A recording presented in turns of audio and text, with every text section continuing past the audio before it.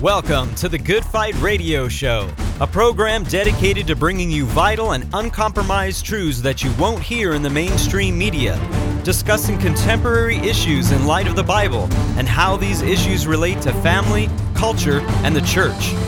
The heart of this show is to glorify Jesus Christ and expose the works of darkness as He is commanded in Ephesians 5:11. Now here's your host, Good Fight Ministries' own Chad Davidson. Thank you so much for joining us on this special edition of the Good Fight Radio Show. With me today is former abortion clinic worker Kelly Lester to give us not only her testimony, but to talk to us about really the abortion industry as a whole. I want to welcome you, Kelly, to the Good Fight Radio Show. Thank you. Thank you so much for having me. Well, you know what? I'm excited because as I had told you in pre-production that Tony Palacio, the show's producer, he was so excited after talking with you and hearing your testimony, hearing your heart, hearing the cry for the gospel that you have and the cry for innocent babies' lives. And we at Good Fight Ministries, we consider that a marquee stone here when it comes to what we believe and where we are as a ministry in wanting to save babies as much as we can. And so we love to see the hands and feet of the body of Christ. And before I even get into you being an ex-abortion worker and so forth, what we would love to talk about is just how you came to Christ. I'd love to hear your testimony. And please, you have plenty of time. Take your time and share how you came to know the Lord Jesus. Sure. Well, thank you. It's quite a story. It's honestly a story that even when I tell it myself, it's hard for me to believe that it was actually real. But my first memories were as a kindergartner, a very young child, doing inappropriate things with dolls and feeling shame in that. Now, mind you, I was raised in the church. My dad was a lay pastor, and we were at the church anytime the doors opened, had small groups in our house, but began feeling this overwhelming feeling of shame as a young child. And then that went into my elementary school years where I was teased and bullied and made fun of. And again, there was more shame. And then when I was 12 years old, I was looking for friends. And so I snuck out and went to a party and was raped by one of the more popular boys in the school. And when I told my friends that had happened, they didn't believe me and said, why would he do that to you? And when I told my youth pastor at church, unfortunately, her response was, if you'd never gone to that party, that would have never happened. And so again, there was more shame and more guilt. And I was just looking for love and acceptance. And so I became more promiscuous. And at 15, I found myself pregnant and went and told my boyfriend's mom. And she drove me to our local abortion clinic, handed me a wad of money, and said, I'll be back to pick you up in a couple of hours. And I will tell you without a shadow of a doubt, that day changed my life. I walked into the clinic, a straight A student. I was a nationally ranked tennis player. I, again, was at church every time the doors opened. But when I walked out of the clinic, I stopped caring about my life and knew that God couldn't possibly love me.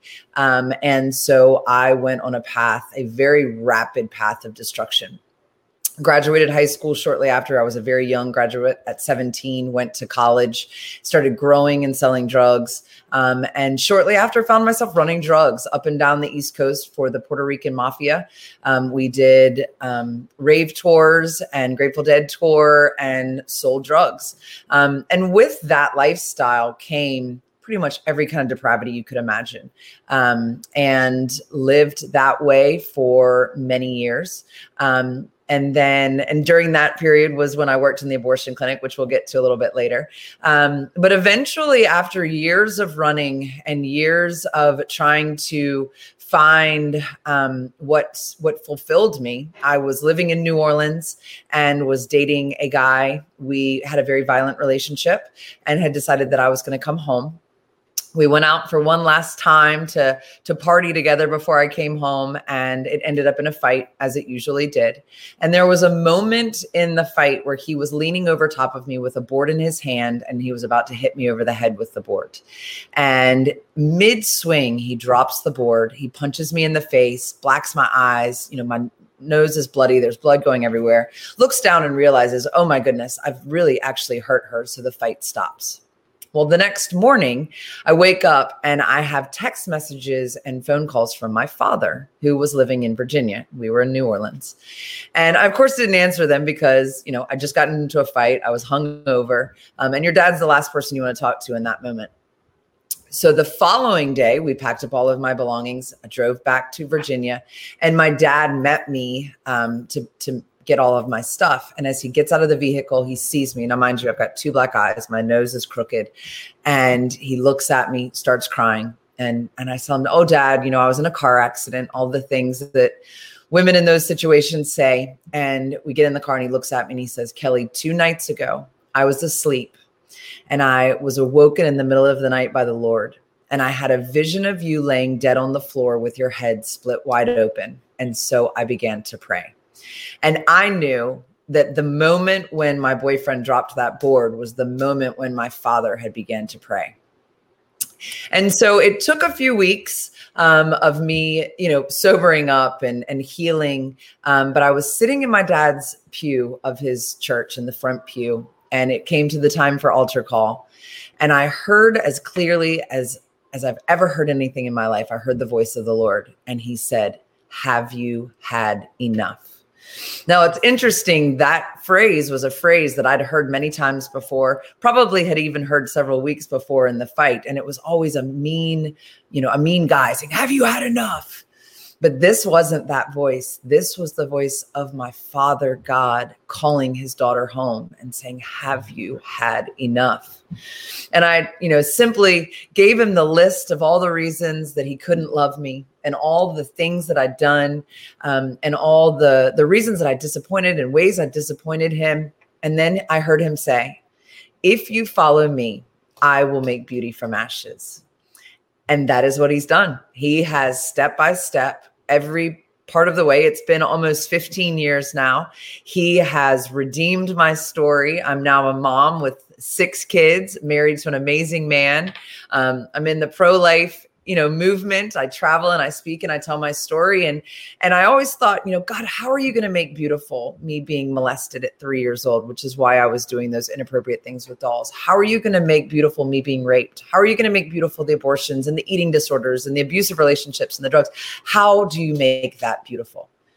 And the way he makes it beautiful is when I tell my story, someone says, I've never told anybody this, but. And people that hear my story know that if he could save me, he can save anybody. And not only can he save you, but he can redeem you. I love it now when people will tell me, they'll be like, I can't believe that's your story. I would never guess that was you. And I'm like, that's how good God is. He's so good that when you see me, you can't imagine that was my past, because he loves to redeem. So that's my story. Well, wow. I mean, what a wonderful story, Yeah. And it's so interesting because I've used that, even, with my wife, you counsel people through relationships and different things. And one of the things we always like to start with is, tell us how you originally fell in love, in terms of with your spouse. And then, looking also back, we remember in the church, in the book of Revelation, the church of Ephesus, they forgot their first love. Mm-hmm. And it's so cool to hear someone's testimony. And that is usually when I meet someone, tell me how you came to love and know the Lord Jesus, and to see his hand, like you said, your father praying. It's just such a beautiful, beautiful story. And I know now exactly why Tony wanted you to be on this show to talk about this, because that is beautiful. And specifically, as the scriptures say, she who has been forgiven much loves much. And to see what the Lord has done in you, what an absolute positive blessing. So let's do a little bit of backtracking, not all the way to the back, but sure. At some point in there, you began working at an abortion clinic. And you know what? I'd love to go into how that came about and really, how did you start working at an abortion clinic and what was it like? Sure. So, during that season where I was telling you I was running drugs and I was doing all of those things, it was a life of chaos. And on many hands, it was glamorized and it was the rock and roll lifestyle, but there was a lot of pain and a lot of hurt and a lot of just trauma throughout that whole time. And I had decided that I didn't want to do that anymore, that I wanted to do, I wanted to get a good job. I wanted to do a normal job. I wanted to do something to help people because I was always a helper. Even in those times of doing the drug deals, I was kind of the mom, and took care of people. And so I wanted to find something where I could help people. And I looked in my local newspaper, because this was 20 years ago, and saw that a women's clinic was hiring. And I thought, well, a women's clinic, that sounds like helping people. And so I called, and it was the place where I had my very first abortion. And, a lot of people say, how could you go back there and work there? But you have to understand, I was in such pain from my abortions and in pain from what had led me to that I was looking to justify what I was doing. And in many ways, I believed the lie that the abortion had helped me because I wasn't pregnant, and not necessarily that it had helped me, but that it had prevented bringing a baby into the chaos that I lived in. It prevented furthering the trauma that I was by bringing a baby into that situation, because that's what the world tells you. And so I got hired there as the receptionist. Now, again, remember, this was 20 years ago, and they were paying me $18 an hour. Which is something that people don't know about the abortion industry, is that they overpay underqualified people so that they can keep you trapped in the industry and doing things that you morally probably would not do. And that was where I was, $18 an hour. There was nothing that was paying that amount of money. And I thought, being a receptionist, surely, I'm helping these women in this hard time of theirs. I'm helping women in this crisis time like they helped me. And so this seemed like a good idea. But it didn't take very long for me to realize that that's not what we were actually doing. Wow. And, just looking at some of your testimony, I've seen you share online as well. I'd love for people to hear some of the tactics, because you've already pointed out specifically that they would go to underqualified people and pay them $18 an hour. And you say 20 years ago, is that right? Yeah. As a receptionist. That's not a minimal amount of money at the time for a receptionist job, right? No, so obviously that's the tactic. So obviously the abortion industry, they use different tactics. And I'd love for you to maybe explain to our audience some of the tactics they use to maybe convince some of the women to get abortion. Sure. So again, as the receptionist, I had several roles. One of my roles, or one of my areas that I was in charge of, was the reception room, obviously as a receptionist. And when women would come in, they would have magazines that were on the tables. We had a TV playing for them to watch. And the magazines, we would edit the magazine. So anything that had a picture of a baby, that had a picture of a mom, even a picture of like a happy couple that might stir in this woman that she wanted to keep the baby, we would cut the picture out. The TV was playing on a loop where it looked like you were watching live TV, but you were actually watching a looped program, because again, we didn't want a diaper commercial to come on or some kind of commercial that might trigger her to think that she wanted to keep this baby. And that was phrased to me when I got the job of, look, you know how hard this decision is. And so we're trying to make it easier for her. And my thought was, yes, absolutely. This is a hard decision. I do want to make it easier for her. But it became more obvious that this wasn't trying to make it easy. This was manipulation. And I didn't want anything to do with that.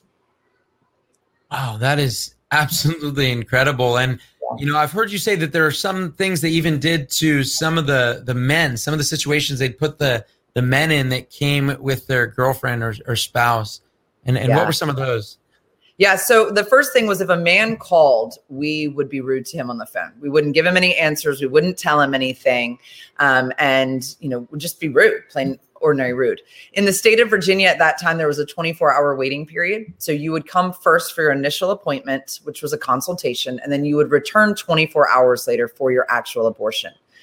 So oftentimes the guys would come with their girlfriends, spouses, whomever, and the girl would go back for her consultation appointment. Well, when he was waiting in the waiting room, we would turn the air conditioning on freezing, or we would turn the heat on super hot so that he would get up and leave.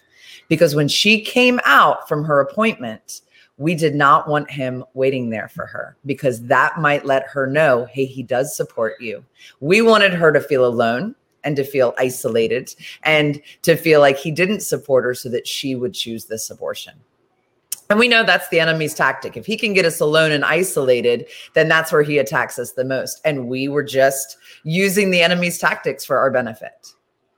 Wow. I mean, that's just incredible to hear that, like, really what goes on behind the scenes in convincing that young lady, not to mention in popular culture and in media and in so many different arenas, that women are programmed, I mean, these days, to think that that is not a baby inside of you and you won't have any support, there's no help. And to think that there was really like decisions made cognitively to make sure that they were able to fulfill that abortion. I mean, that is just incredible. So you saw all this, you saw everything that was going on.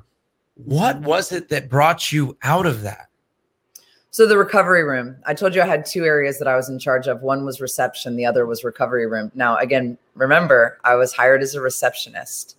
I had zero medical training. I had no medical background, but I was the one who oversaw the recovery room. And in the recovery room, most of the women had taken a very heavy sedation. We called it a twilight sedation. And we formatted our pricing so that to get sedation, a sedated procedure was like $25 more than to do unsedated. And so everybody would choose sedation. And in that sedation, you do not have a memory of the event that has happened. Most people don't even remember the day. You certainly don't remember what happened during, and very little memory of what happens afterwards, which was also a very tactical thing. But in the recovery room, these women are coming out of this sedation. Now, you are supposed to take their blood pressure 4 times. You're supposed to check temperature. There's all these things that you're supposed to do. I was the one overseeing that with zero medical training.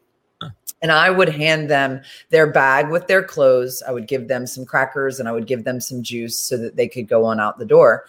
But what finally troubled me the most was the number of women that were hemorrhaging sitting in those chairs.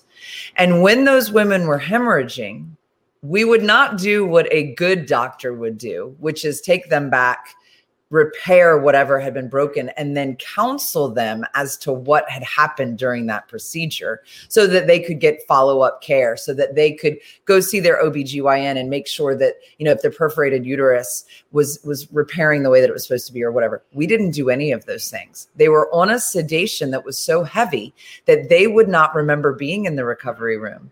They would not remember that we repaired them, and we would send them on their way without ever telling them that they had a complication during their procedure.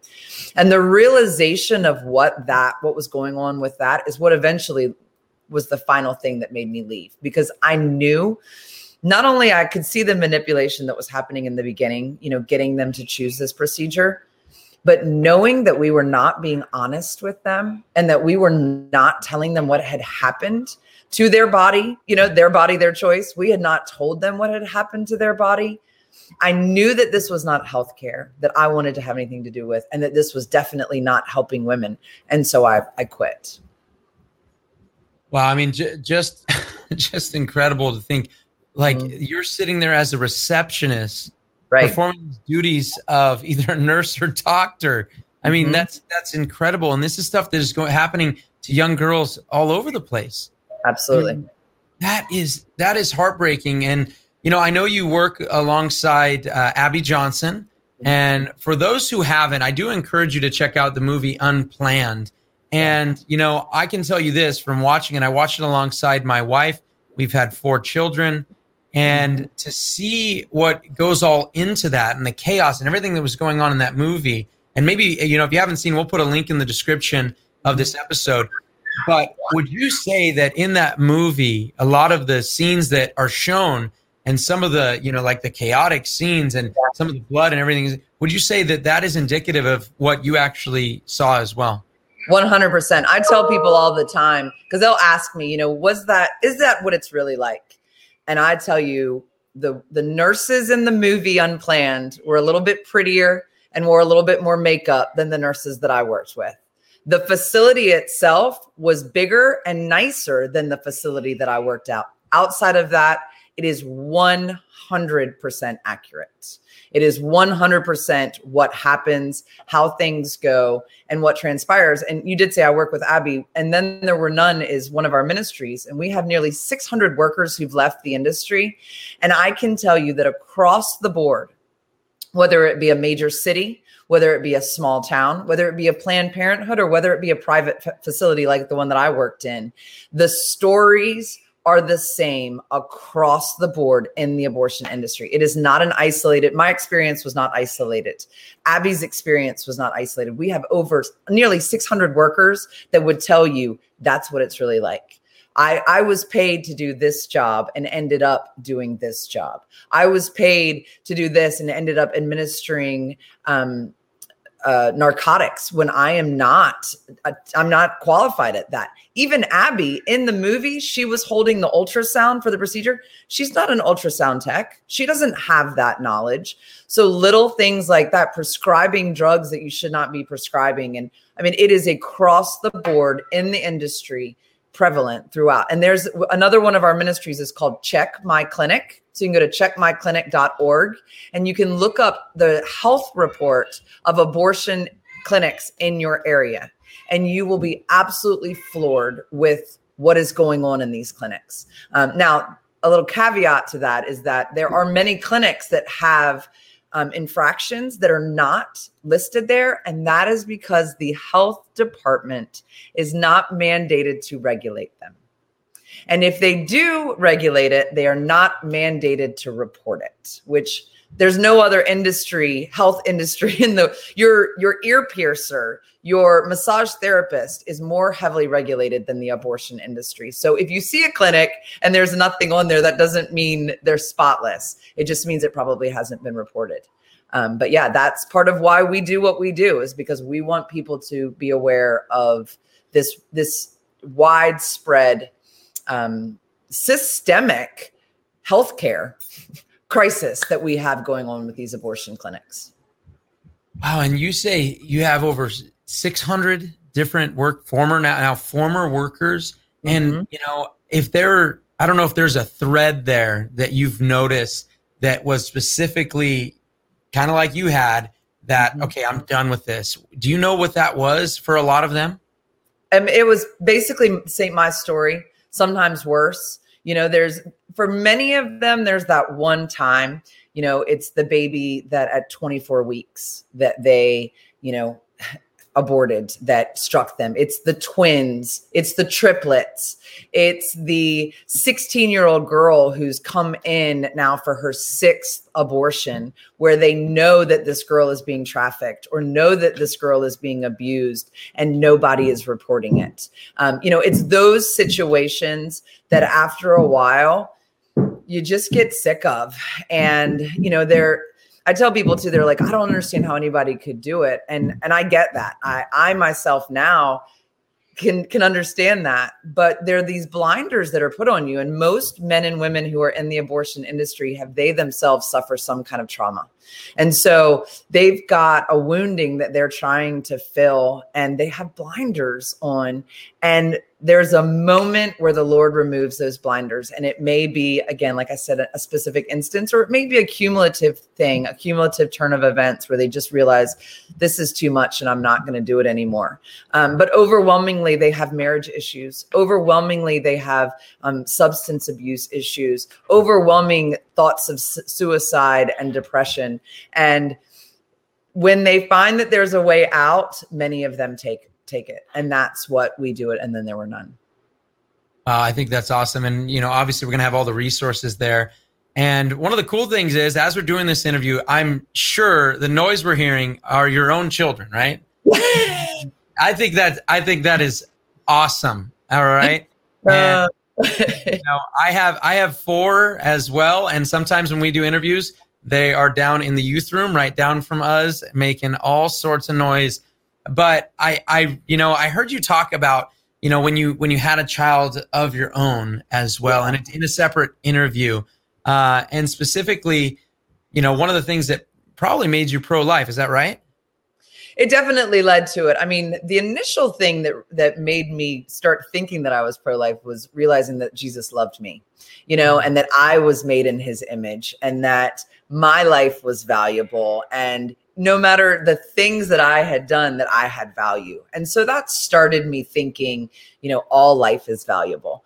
But then when I got pregnant with my son and I saw the ultrasound and realized that I had aborted a child at that stage, and saw him doing the little like tumbles down in my belly, and I thought, oh my goodness, that was the age of a child that I aborted, when he was born, seeing him. And you can't deny that that's a life inside of you when you feel him moving around, and when you see his ultrasound pictures and he gets out and he's sucking his thumb and you're like, that's what he was doing in the ultrasound. There's no way to deny that. And so that was definitely a big part of it, was having children of my own. But it started before that. It started when I began to see God as my father, my loving father, and not this mean, vengeful man, is kind of the process that started for me. You've been listening to the Good Fight Radio Show, brought to you by Good Fight Ministries. If you're blessed by this show and would like to partner with us, please consider visiting our Patreon page at patreon.com/goodfight. Or you can write to us at P.O. Box 2202, Simi Valley, California, 93062. Or call us toll-free at 1-866-JC-TRUTH. That's 1-866-528-7884. We hope you'll tune in next time on the Good Fight Radio Show.